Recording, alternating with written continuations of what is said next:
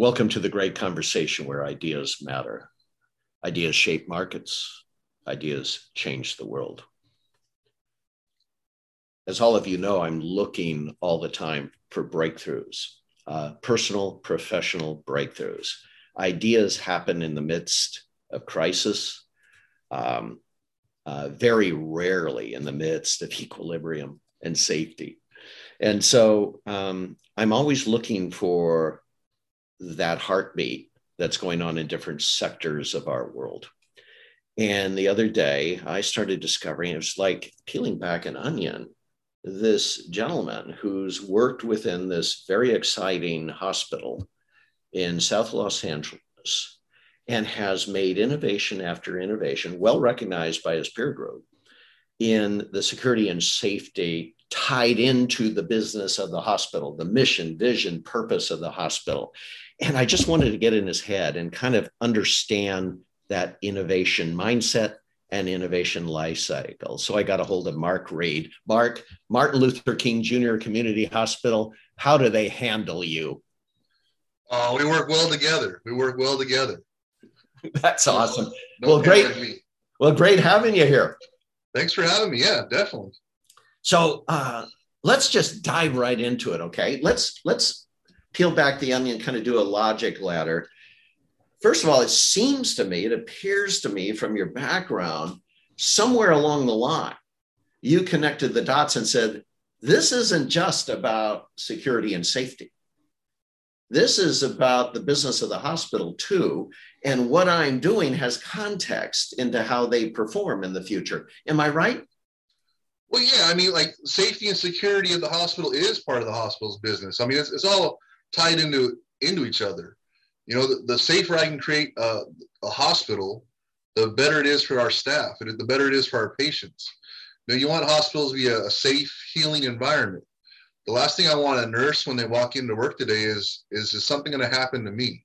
I want them to be able to focus on providing the best care they can for that patient. Last thing I want the patient to feel is like, oh my gosh, is it safe here? You know, you're here to get better. Focus on that. You know, all this other stuff, the safety, the security, that should be like wallpaper. It's there. You don't really notice it. But you know, it all goes hand in hand. Well, I got to tell you,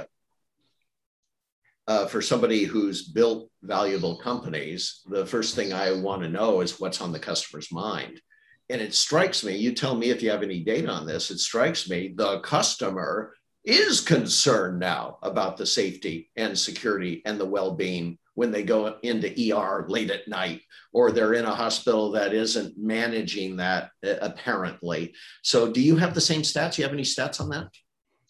Yeah, I mean, so when it comes to healthcare, we've known the last couple of years that they can shop around. You know, you can take your insurance and go to somewhere else that has better health ratings, security ratings, safety ratings. We have health grades. We have, you know, CMS scores, star ratings, Leapfrog. You know, there's all these organizations that we all strive to, you know, show that we're a safe and you know, innovative hospital that provides, you know, cutting edge care and things like that at, you know, market rates and, you know, value for the insurance companies. So we measure ourselves against those annually, as well as, you know, when it comes to safety and security, you have crime surveys, you have CAP indexes, things like that. You know, our customer base, you know, I got a hospital that's, you know, 5 minutes down the road, literally less than 10 miles away. They could go there if they wanted to, you know, but we got to provide some reasons on why you're coming here. Excellent care, safe environment. You know, you're going to see the best doctors you can get, low wait times, all these different metrics all go into the business of healthcare, right? That is so awesome because if you are developing a scorecard for your customer around a hospital, then the case is then made that you better evidence the same thing in its security and safety practices. So it becomes part of the business scorecard for a hospital. I love that.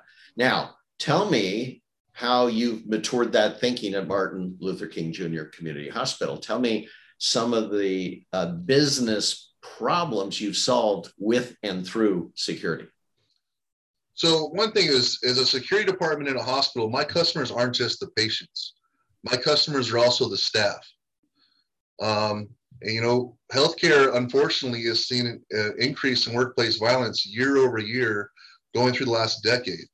You know, you're 4 times more likely to be assaulted in a healthcare setting than any other industry. 4 times, which, you know, to me is baffling somewhat. But when then you look at the nature, you know, we have people coming to a hospital because they're in crisis. You know, very few times do you show up at the hospital because you're having the best day of your life. And, you know, here I am. It's usually something's wrong. Something's either wrong with you or a loved one you care deeply about. There's a lot of emotions going involved with that. There's a lot of bad news that gets broken sometimes, you know, coupled with we might have long wait times, coupled with the last year, a global pandemic and all the things that have gone with that. You know, there's a lot to that. Some of the business case uses, retention when it comes to nursing staff and medical staff in general is huge. There's a lot of money that gets spent when it comes to finding great staff, retaining great staff. There's hospitals out there right now, $10,000 sign-on bonuses, thousands of dollars in sign-on bonuses to get staff. So that tells me if I'm a medical, you know, clinician, a nurse, I'm wanted. I can go take my skills somewhere else if I feel. So why do I want to work somewhere where it's not safe, where I don't feel safe? So me as a leader in security, I want to make sure that, you know, you have a safe environment to work in, because that's one less thing you have to worry about. I don't want you worrying about, you know, am I safe at work today? I want you caring for that patient. So I think, you know, when I provide a safer environment and our team goes above and beyond, I think with that mission, it helps with our retention and our recruiting. A lot of times it just, you know, we don't live in, our hospital is not in the best neighborhood of Los Angeles. It's a high crime area. So staff have a legitimate concern is, am I going to be safe working there? And so that's where we do a lot of work around that. Innovative technology, training, you know, building out programs to ensure that that's key. I think when I first came on, I'll just give you this simple fact. We had about 70% of our ED nurses was travelers, 70%. And I'm sure there's multiple factors involved with that, but now we're down to less than 5%. That's a huge reduction in cost when it comes to, you know, paying for travelers and things like that. Now, you know, most of my nursing staff in the ED, they're our staff. So when we're getting that continuity in service, they know our policies, they know our procedures, they're invested. Plus, I'm not paying those huge costs in recruiting, retention, and things like that either. Now, just to define terms, in case people aren't familiar with the term, what do you mean by traveler? So traveler nurses are nurses you bring in on a temporary basis. They're contract staff. They come in to fill a need or a void. You know, we used a lot of them during the pandemic when we had to up staff in a very short period of time for our surge. So, you know, these are our full-time staff. They're here on a contract basis for either a 30-day contract, 90-day contract, things like that. So basically the agility of the hospital to respond to market conditions is absolutely critical. And part of the scorecard for that traveler is going to be safety, one of the key aspects of it, safety and security. 100%.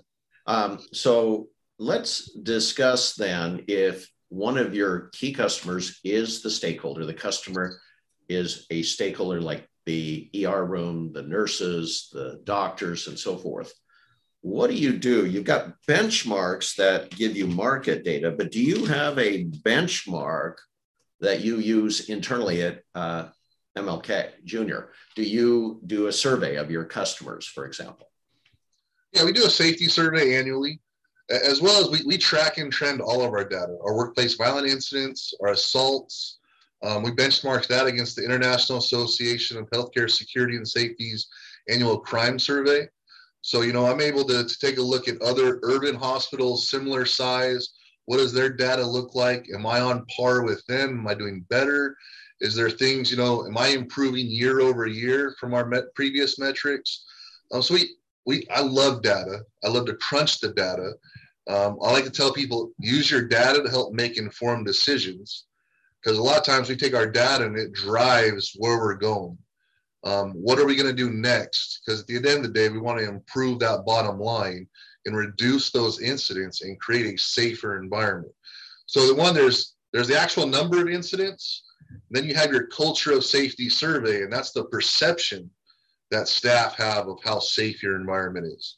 And sometimes those don't always correlate, but it's a key metric. You still, perception is reality a lot of times. So what's driving that perception? And sometimes it's just like, hey, are we meeting with them? Are we building that codependency and that, are we attending their meetings, talking about things that are important to them, getting their ideas, getting their buy-in? Because that drives that culture of safety and that perception a lot of times. And maybe they're not even aware of the actual hard numbers and metrics, which sometimes like, hey, listen, we had a 50% reduction from one year to the next. That's huge. Let's talk about that and celebrate those wins. And then as we inform people that we're having those types of wins, then you change that perception, that culture a little bit. Like, well, I guess it isn't so bad. It is safer than it was, because these numbers, oh my gosh, look at them. They're better. It's so funny you describe what, if you were in a Harvard business school, you're describing what some of the leading thinkers would say about change.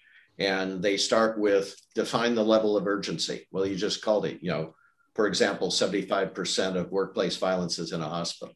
A sense of urgency. It might be something that we're having high turnover in our hospital, which we can't afford to lose great people.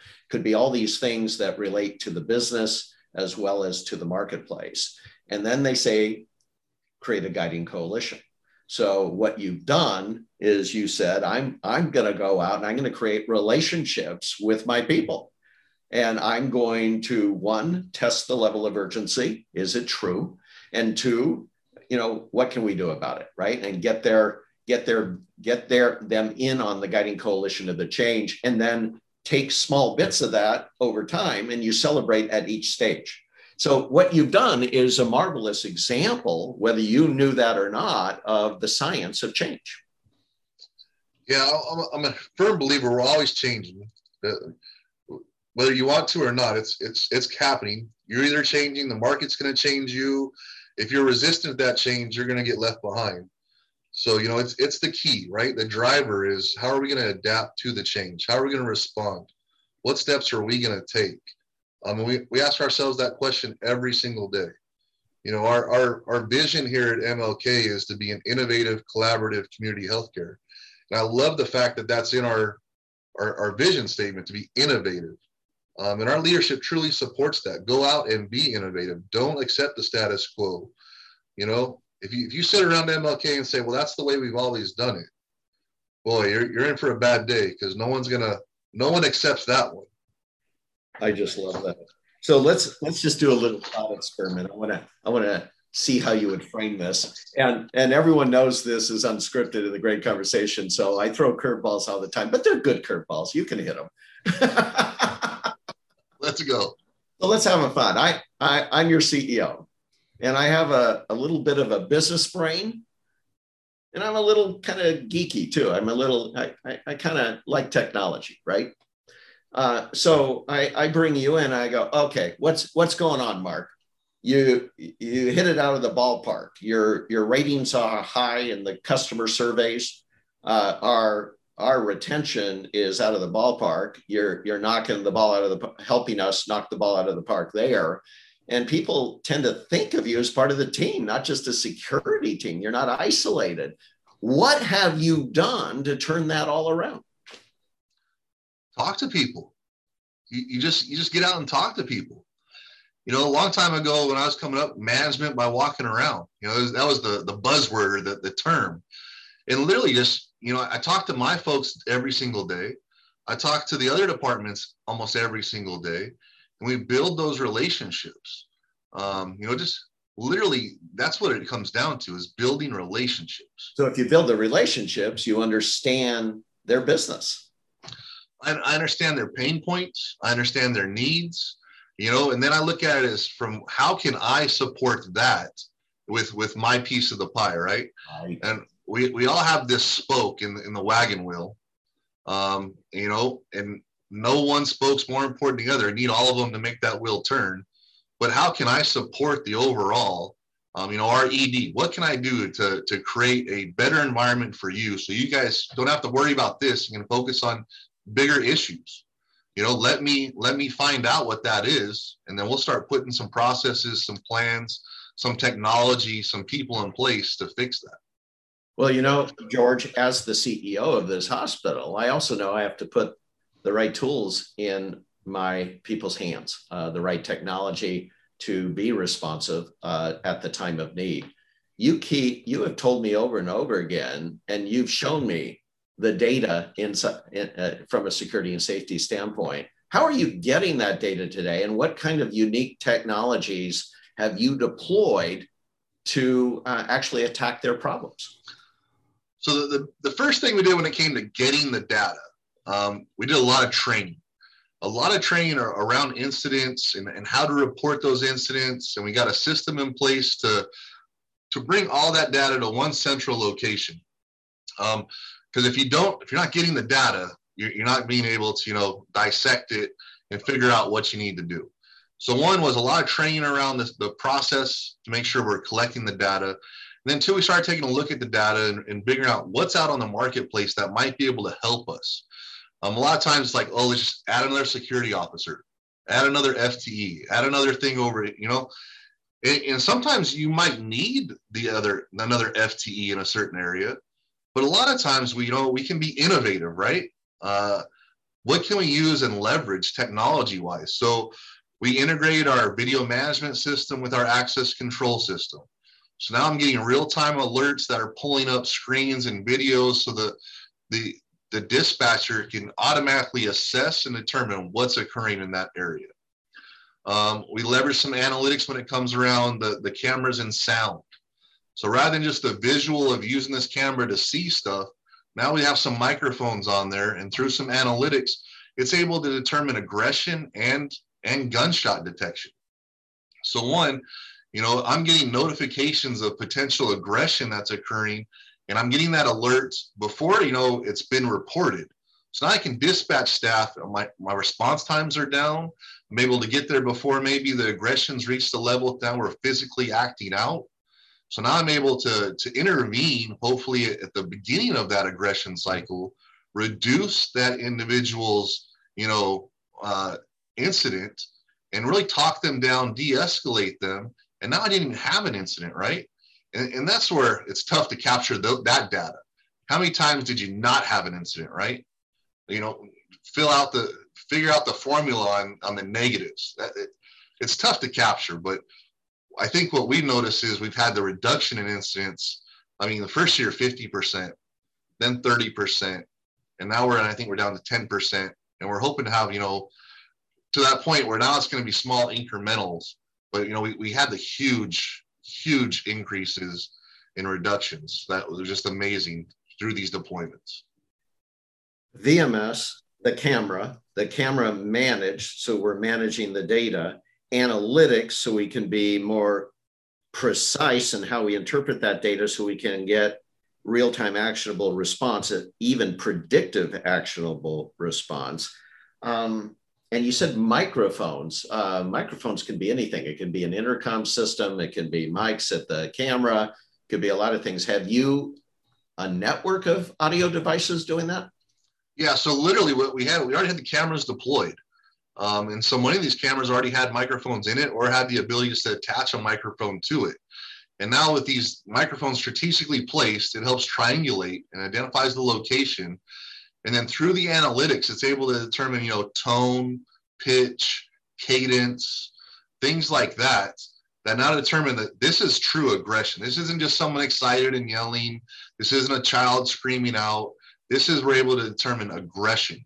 And through that aggression, I now get an alert in my command center that says, hey, over in this area of the emergency room or wherever it happens to be, we've detected aggression. So now I can dispatch some staff over there to find out what's going on. You know, when you get to that initial aggression, that's our best time to help de-escalate. You know, and once we can de-escalate, now, I mean, did we just Now we avoided a physical assault, a workers' comp claim, a lost time injury. All these different things were avoided because we were able to get the alert immediately and respond quickly. So you're probably now saying we've been successful with analytics in this area. What other analytics can we be put in place that leverages our existing security architecture? Yeah, I mean, that's our next steps, really. And that's why we stay engaged. We read the journals, we attend the association events, the ISCs, the GSX, network, talk to peers, because there's other people out there doing a lot of innovative things, and we got to share those ideas and what's working. Which is why, back to your innovation gene, both in the hospital and your security safety team, are you willing to actually pilot new technology within the hospital? Yeah, actually last year we piloted a facial recognition card reader. Brand new company, it's a startup. We piloted the first one in a healthcare setting, and then it was a successful pilot, and now we've deployed, I think, over 10 with another deployment this next fiscal year. So if I talk to you, say a year, 2 years, 3 years, if I track you over the next 5 years, take a shot. I know it's out there. I'm not asking you to be a futurist, but what do you think a security safety innovative profile will look like, 5 years from now? Well, I think what we're going to see is, you see voice and audio becoming central for actually administering your applications, for example? I think the integration of all these different things. So the voice, the audio, standardized automated responses in some cases with the alerts. So you're taking the individual out of the equation in some cases. So you can set it up to where, hey, if after hours, no one should be on my back dock. And then the cameras are able to detect someone comes into that geo fence and comes in after hours. Rather than I have to dispatch somebody out to it, the system could automatically just come out on a speaker. Hey, be advised, this is after hours. This is unauthorized area. Please leave. Failure to leave, will result in security notification.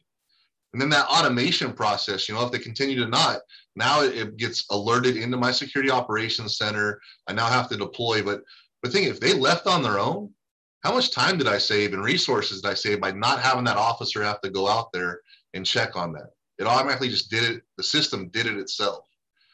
We talk about in the response to the pandemic, everyone wants touchless all of a sudden. We don't want to touch things. And I think I saw in one of the magazines just I got this week, someone's developed a camera that does facial recognition and eliminates some of your access control features. So no more prox cards, no more, cell phone credentialing. As you walk up to the door, the camera you already have in place that's, there for security, doing facial recognition, credentials you, unlocks that door that you're about to walk into, and it's seamless.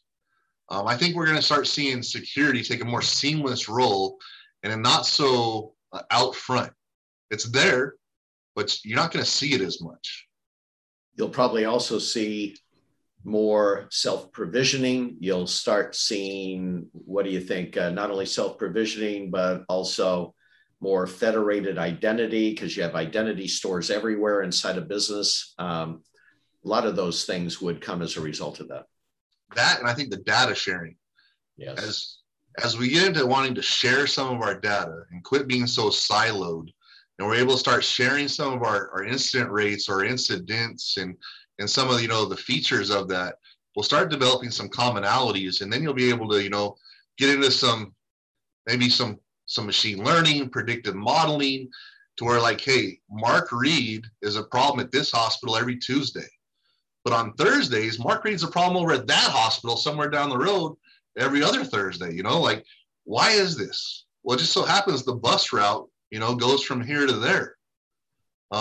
And you start to see this bigger picture of, instead of just my hospital, you see the whole community.